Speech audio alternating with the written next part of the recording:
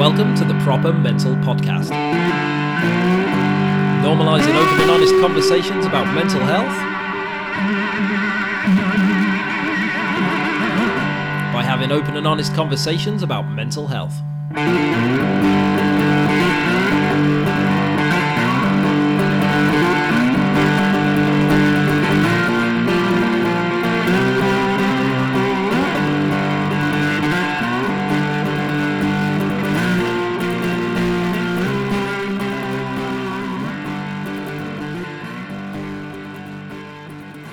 So here we go. Welcome to episode 34 of the Proper Mental Podcast. And it's very surreal that I'm getting to say that my guest this week is Mr. Frank Turner.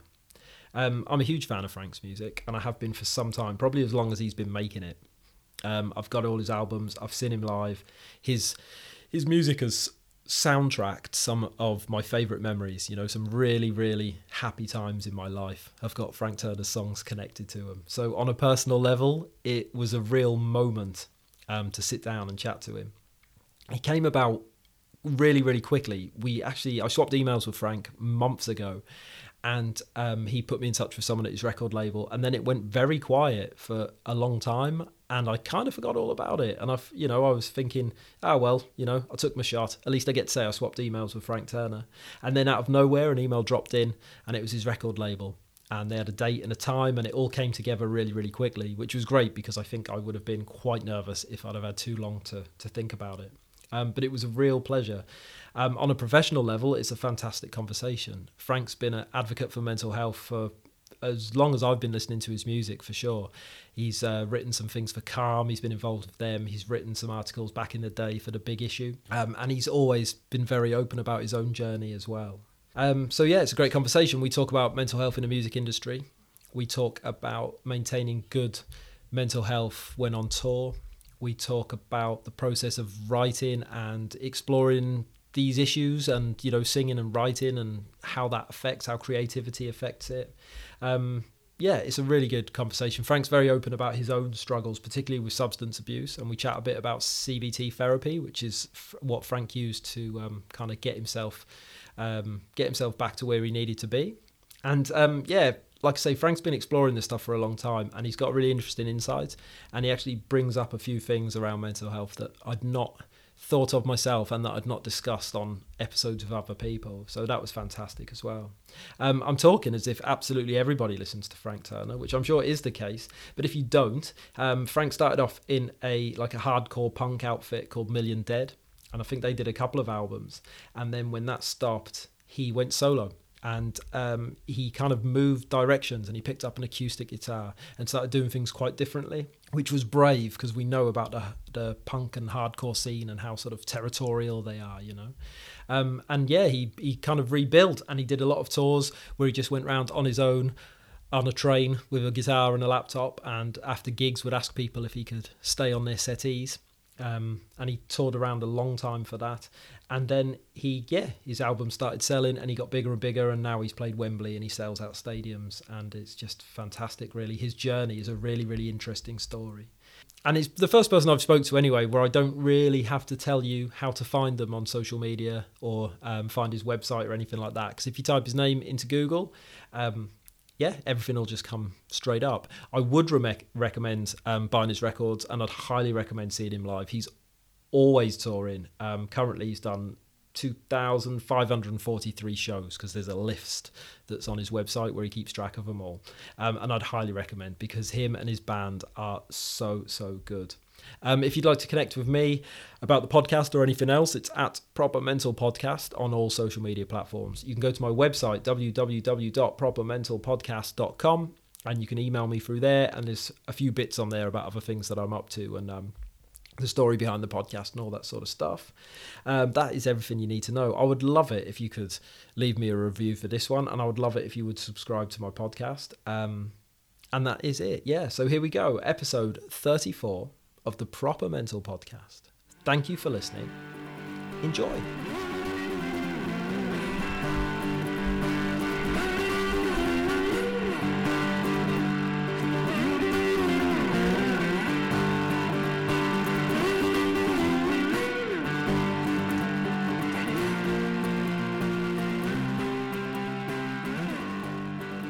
Cool. So here we are with another episode of the Proper Mental Podcast, and my guest today is Mr. Frank Turner. How are you, mate? I'm very well, thank you. Thanks for asking. How are you? I'm very well. Yeah, very well indeed. The first thing I want to chat to you about, Frank, because it's kind of current, it's going on right now, but you've been able to go back to work, mate. You're back on stage. That must, I mean, can you even kind of put into words at this stage how that feels? Strange and wonderful and scary and many, many, many other adjectives as well. I try in life to avoid special pleading because I don't think that I'm any more interesting or less interesting than anybody else. But nevertheless, the last year has been particularly hard for those people whose business model and whose job revolves around gathering people together in confined spaces, which is what I do in the normal run of things. So it's been pretty rough. It's been quite easy to have days where you just want to kind of scream at somebody and batter on a door and shout, "Let me just have my life back." And then as of a couple of weeks ago, there it was. I mean, there was still a fair amount of tension and difficulty around the shows. The government, in their wisdom, have decided to just put all the responsibility on us once again. So there was a lot of kind of weirdness around the shows, particularly the first one, which is the Clapham Grand. But the minute that the doors opened, that all kind of evaporated, and it was magic beyond description. I guess the word I would choose to describe it would be pure. There's something felt just incredibly pure about it. It was just great. I'm very grateful to have been able to be part of it. And hopefully that is the beginning of more going forward.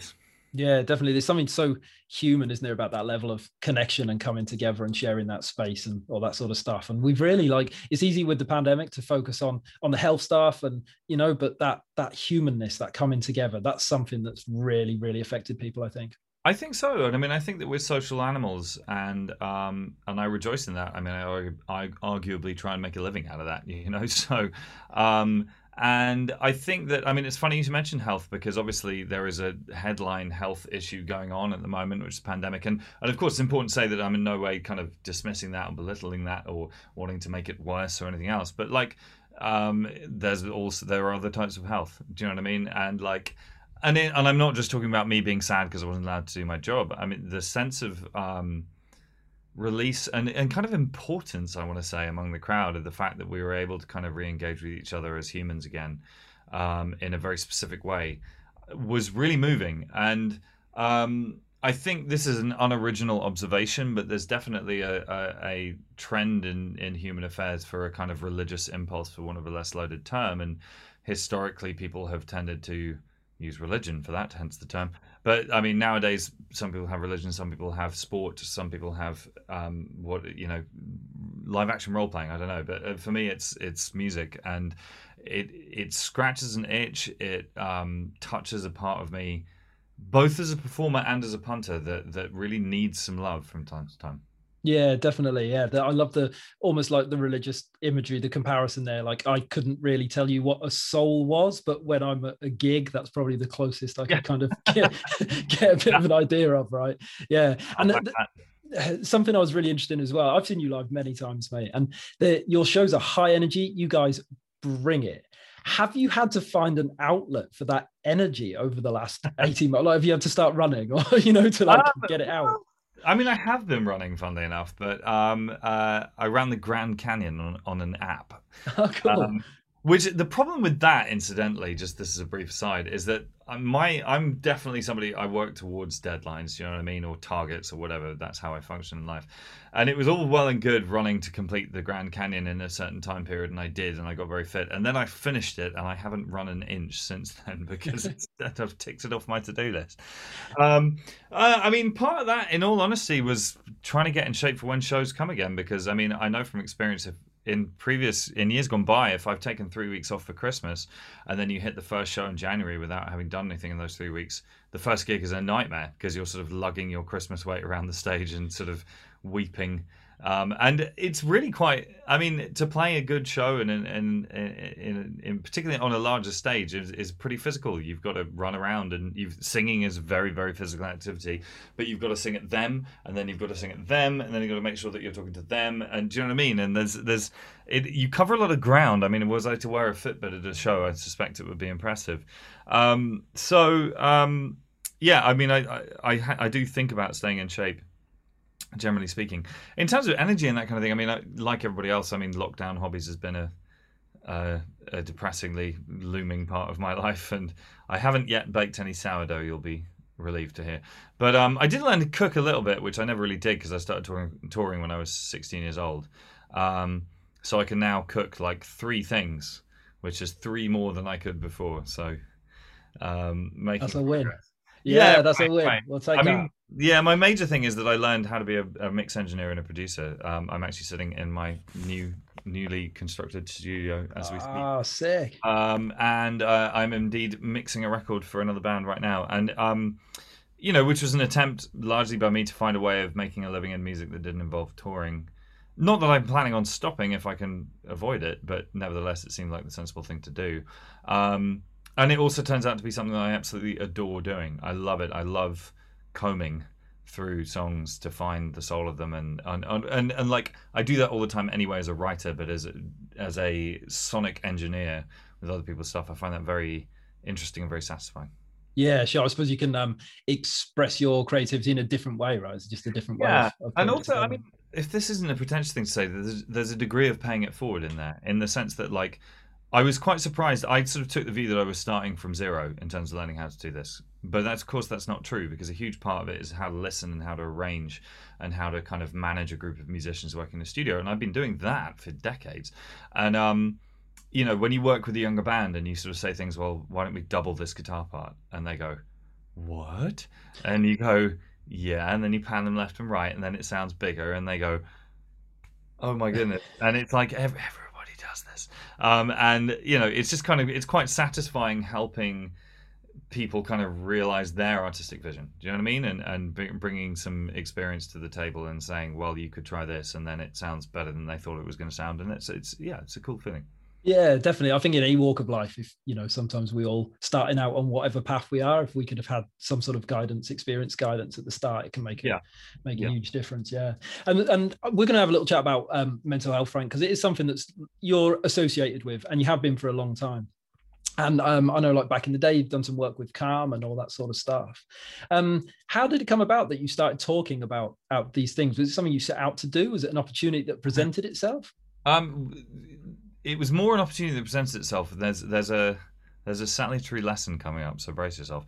I have family members who've had issues with mental health, and friends and this kind of thing. So it's obviously something I've sort of been aware of as an issue that's worth addressing. And to the extent that I thought about it in any analytical terms in the olden days, the old adage about how mental health is just another form of health and it should be the same as discussing your mental health should be the same as discussing your fitness or your whether or not you've hurt your knee or whatever. Do you know what I mean? It's like there's a weird stigma around it, and it would benefit us all if we could work towards just dispelling that. Which, incidentally, I think we are doing. I mean, that's not to say that we're there, but it's certainly, if I look at how people talk about mental health now versus when I started in the music industry, I mean, it's like unbelievably different in a positive way.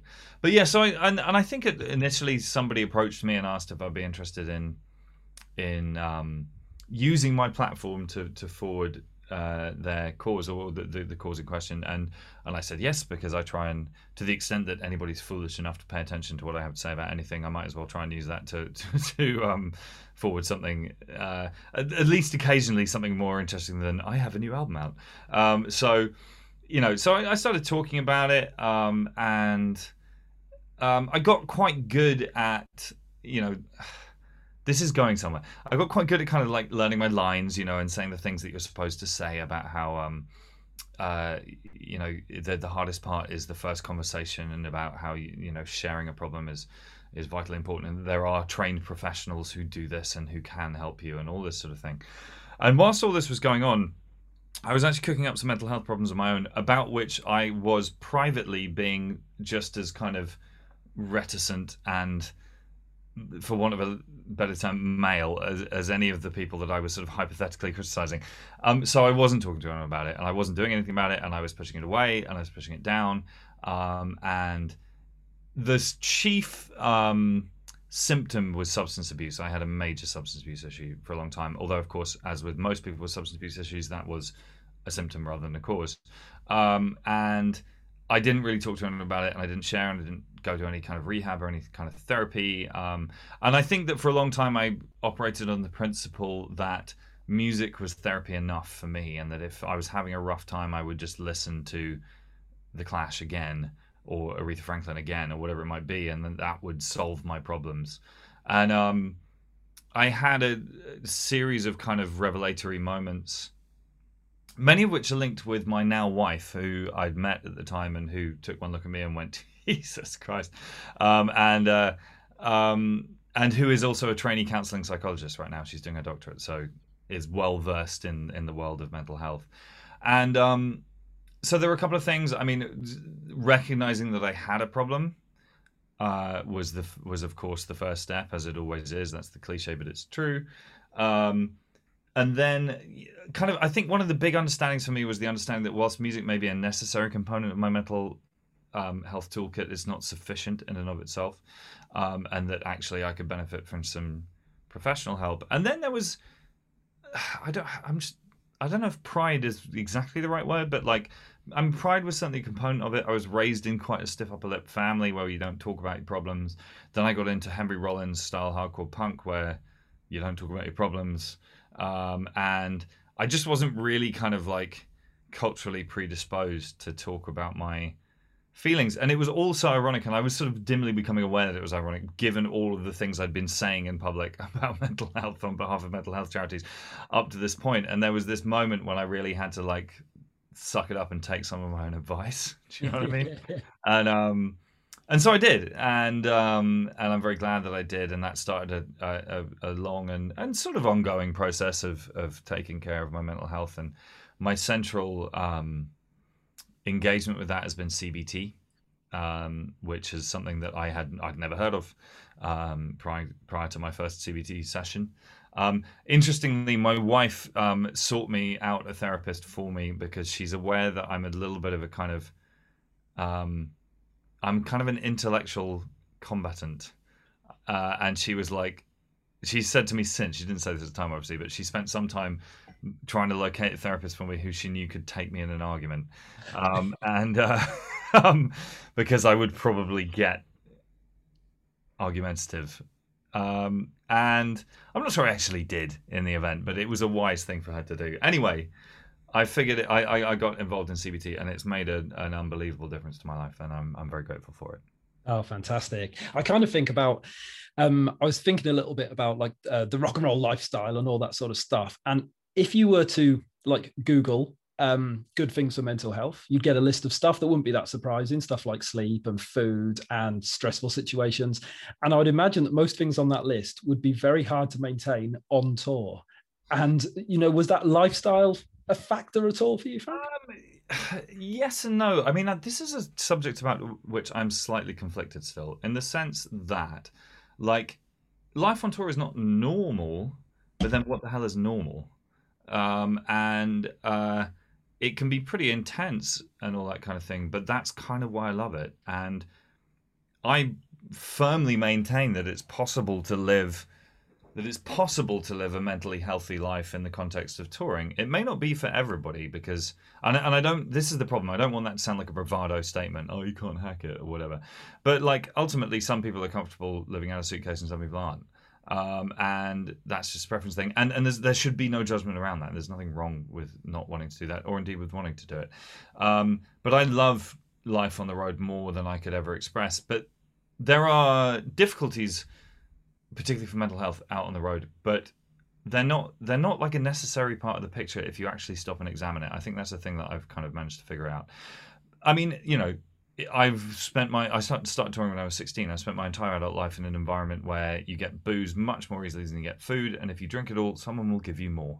And if you want drugs, you just have to ask the sound guy. Do you know what I mean? Like, it's not hard. It's pretty easy. You know, so there's all of that kind of thing. Not massive sleep, you can live a sleepless life if you want to. Eating healthy on the road is a challenge. Again, it's doable, but it took me some years to figure it out. I mean, I do also think that specifically with regards to what I do, there's something very intense about the amount of kind of scrutiny that I put myself under voluntarily. And I'm not necessarily talking about trying to be a public figure per se, but like necessarily what I do is I make art and I put it into the world, and then it's judged in real time by hundreds of thousands of strangers, and that can be really, really hard. And indeed, social media is a whole separate topic, which we should come back to in a minute. But so there's all this stuff that, yes, there's a huge number of kind of potential pitfalls, but at the same time, it's entirely possible to go on tour and just do your job and go to sleep after the show. You don't have to drink a bottle of tequila every night. Do you know what I mean? Yeah, sure. And in fact, you know, I mean, in some ways, this is a benefit of me having reached a level of success where touring is more comfortable than it used to be, and I'm privileged to have that. But you know, it is entirely possible to live a pretty wholesome life on tour, actually, because you can, for example, my guitar player Ben, who's 5 years older than me, and he was doing this even when I was having my issues. He gets up early and he always figures out the public transport system in the city that we're in, and he gets on the bus or the tube or whatever, and he goes to see the sights and he takes photos and he writes a journal, and you know, and it's really, really kind of wholesome. You know, and many times we'd be playing. I remember playing a show like in Innsbruck, and I'd missed him leaving the bus in the morning, and then he sort of came hiking back down a trail, and he just hiked 15 miles or something. These things are possible to do within the context of a working day when you're on tour.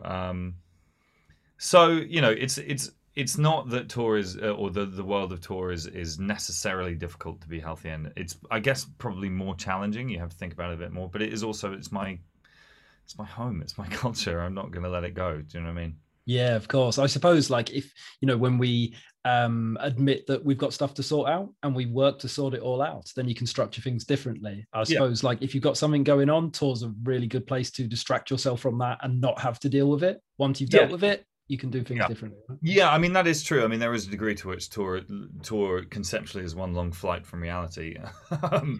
I mean, unless you do it long enough that it becomes reality, which was always my plan. Yeah, it's probably one of the harder places to make all these things add up. I guess what I would say, and this is a thing that I've kind of vaguely started trying to do, if I can figure out a way of doing it that isn't like achingly pretentious, but like when I think back to my early years on tour, the one thing I noticed that there were just no adults in the room. I remember in the early days touring, if someone was 30, they were just like a hilarious dinosaur.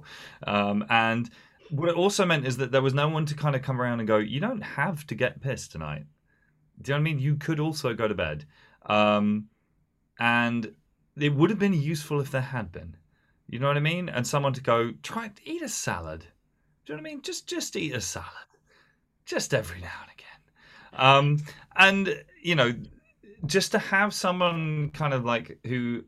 And the thing is, I don't think in the context of the world that is rock and roll, it can really function for that to be like a therapist or something like that. I don't think that that's quite how that world's going to work. But somebody who has kind of miles under their belt, who's done it before, on the other hand, might be able to kind of have that conversation with people.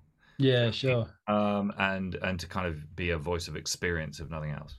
Yeah, I suppose we'll always do things the same way unless someone shows you a different way to do it, and that's kind of, you know, completely. And I just sort of like, I mean, in some of my learning moments in my life, I remember the first time we toured with the Dropkick Murphys, who had become dear friends of ours over the years. But Al, their singer, has a yoga room backstage, and I remember being a bit like, when I first encountered that. And he takes hours of his day to go and do yoga every day. And he's like, it keeps me grounded, it keeps me level. And he was also like, and it stops everything hurting every time I do a show. So, you know, but then that's quite an interesting parallel there, though, because like, as I was saying earlier about mental health and physical health should be held in similar regard.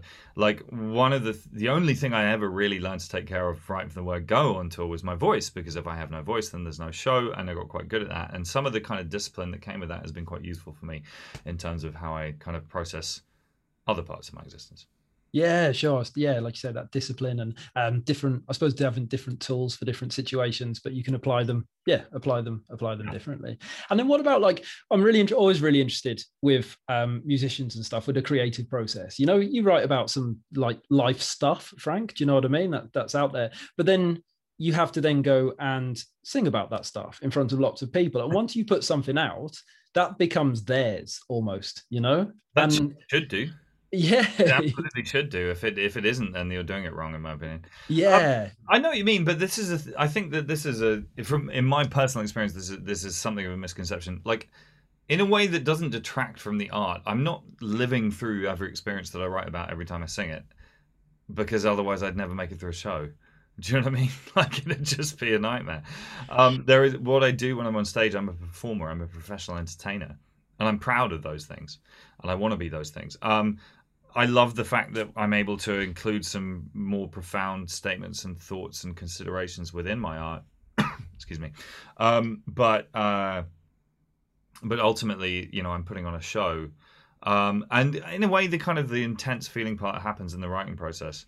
That's not to say that there aren't nights when a song will land with me as much as it might be landing with someone in the audience, you know. Excuse me. Where suddenly it's just like you start thinking about what you're writing about, and it might affect you more than it would usually. But you have to have every single performer in the world has a methodology by which they are able to perform and deliver their art in a way that doesn't necessarily involve 100% engagement with the subject matter. I mean, if they didn't, nobody would be able to sing the song "I Can't Live If Living Without You." That's the first line. Do you know what I mean? It's just, you're talking about an incredibly profound thing. So, but there's nothing assets about that. There's nothing that detracts from the art in that statement. It's just how it is.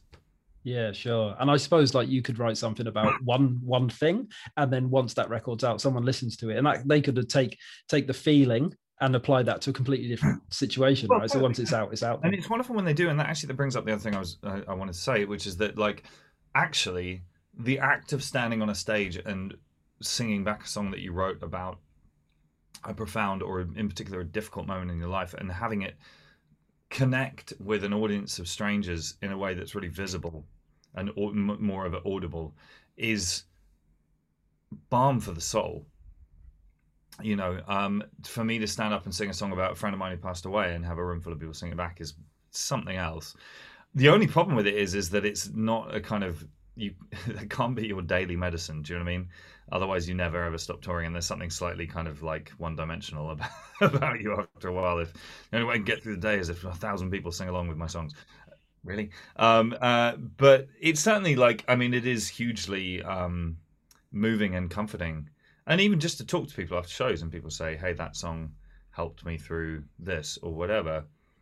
It's humbling in a way that's really useful, and I do feel. Sorry, I'm jumping around topic-wise here, but like that incidentally brings up, I think, one of the most useful things I've learned about mental health is humility. Some of the most useful things you can do for your mental health is to focus on other people for a bit, whether that be volunteering or indeed get a dog. Good Lord. Like, you know, a very, very dear friend of mine who is a well-known musician who has very severe mental health problems, who shall remain nameless, the absolute change in his life has been getting a dog. Because suddenly there's a creature who doesn't care what you're going through creatively or artistically right now. He needs to shit and eat and run around and all the rest of it. And it takes you out of your own kind of vortex. You know what I mean? And you know, and I find that, like, we do live in a culture in which there's a large stress on kind of navel gazing, for want of a less polite term, and I often feel like a really useful thing for people to do is to try and get away from that for a little bit and focus on other people and other things, and that can be, yeah, that's a thing that I've learned. And I think of this because there are days when it's like, well, I wrote this song about this, and then somebody else says, well, I take it to be about this, and there's something quite sort of undercutting about that, but in a way that personally I find to be really, really useful. I mean, it's still, you're still being paid a compliment ultimately, but you know, it just takes you down a peg or two, and I think we could all use that from time to time. Yeah, definitely. I love the idea of applying humility to mental health and stuff like that. You know, yeah, it can. I can see why that'd be really useful. I found with the own stuff that happened to me that I went through is that it made me really selfish. It made me all about me, and then right. You know, like I could turn any situation into a way to punish myself for it, but it was still all about me, even though you know? Exactly, and like, you know, obviously, I mean, self-care is really important, and all these kinds of things, but yeah, the realization that and it's not as simple as the old canard about, like, well, you know, other people in Africa have it worse or whatever, which is true. Of course it's true. That doesn't matter. Tragedy is a personal measurement scale. But nevertheless, a bit of kind of realization, not just that other things are going on outside of yourself, but also that you could help. Do you know what I mean? Is the thing I find really useful. Like, I mean, I've spent a lot of the last year doing fundraising for music venues, and I did that partly because it seemed like the right thing to do, and partly because I needed something to do with my life whilst locked down and all the rest of it. But I mean, within that second statement is something more profound. It really helped me to be busy doing something that was outwardly focused. Do you see what I mean? That wasn't Yes. sitting at home thinking, well, my life is ruined. What am I going to do? And I spent days doing that. Good Lord. And to actually have a purpose and a goal that was about helping other people was very useful for my mental health.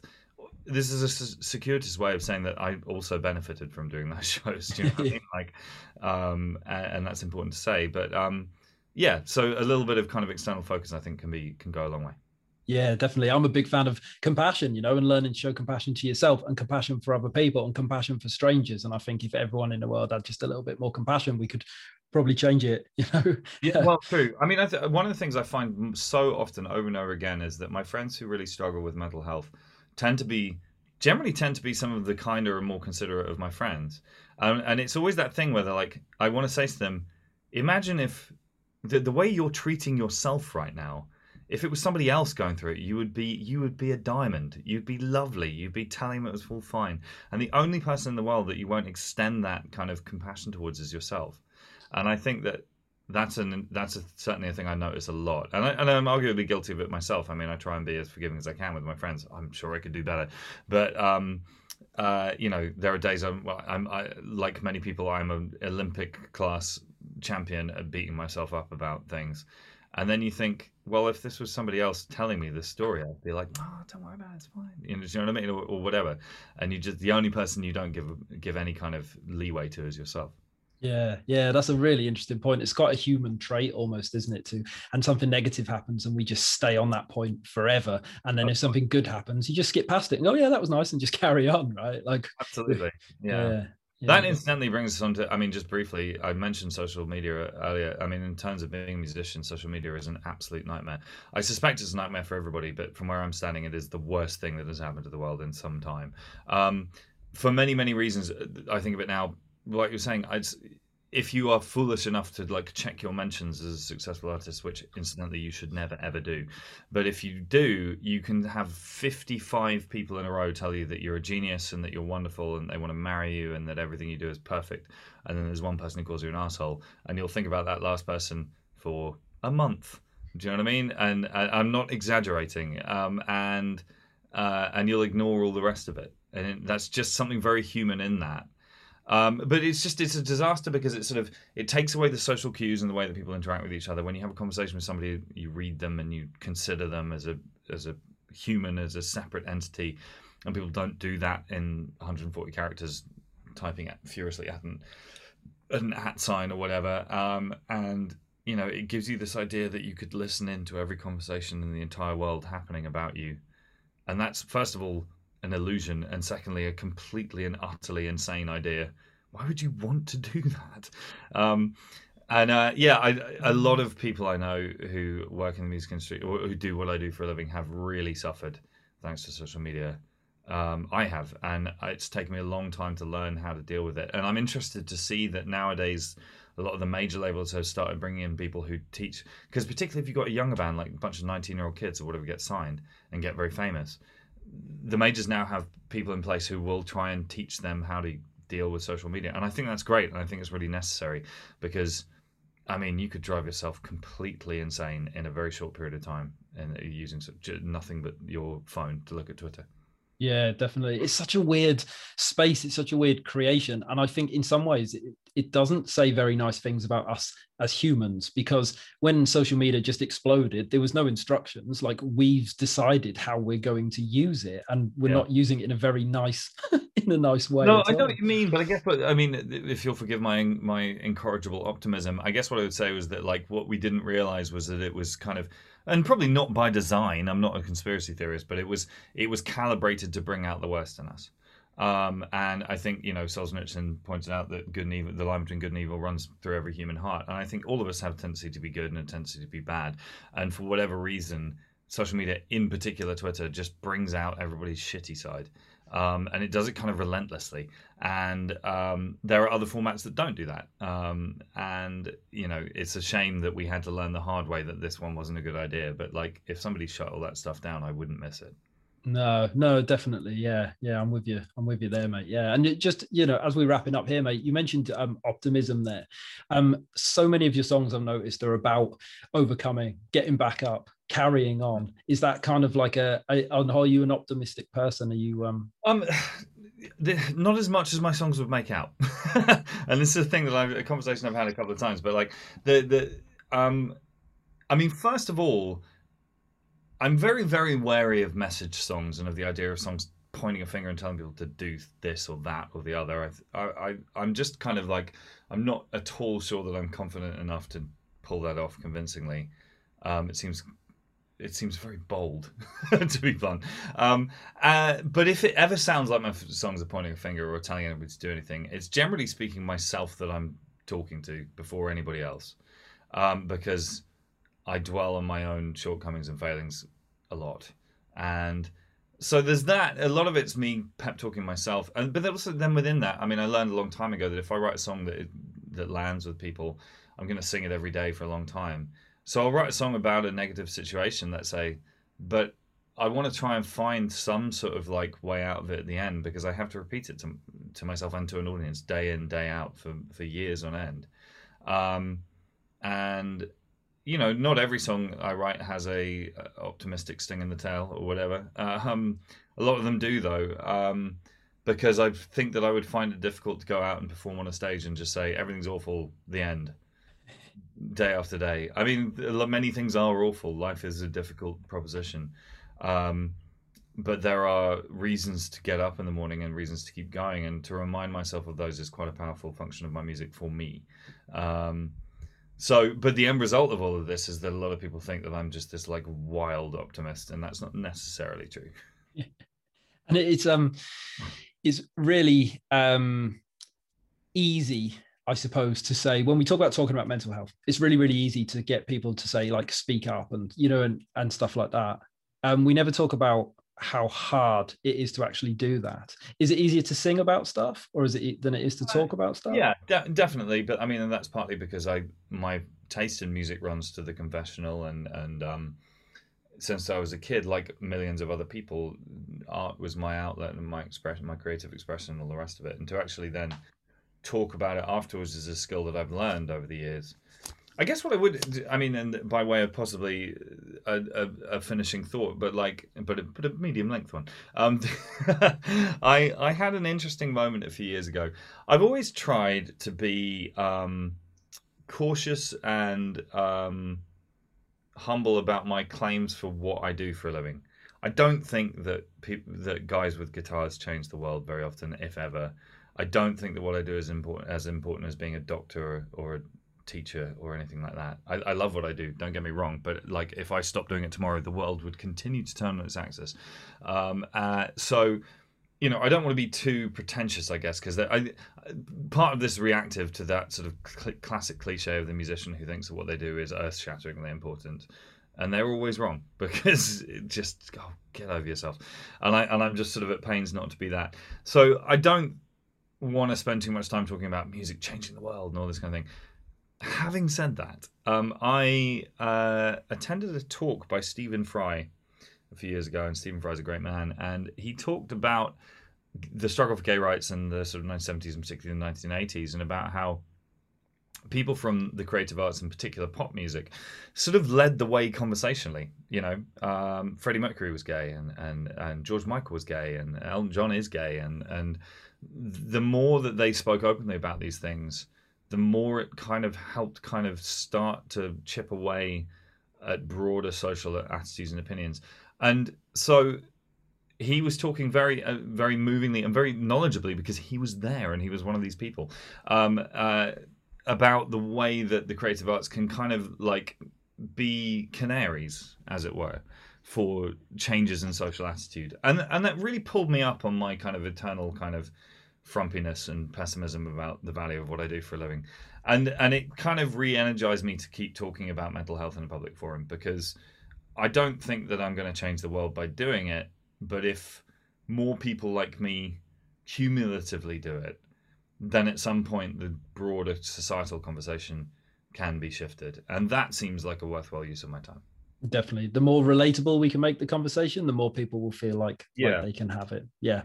Frank, that's awesome. That's a great point to sign off there, mate. I really, really appreciate it. I want to wish you all the best for all the gigs over the summer and stuff like that. And supporting the Counting Crows in October, I saw. Mate, what a band. That's incredible. No, don't get me started. We'll be here all day. Thank you so much for your time, man. It's an honor to be on. I appreciate it so much. Thank you, Frank. I love it.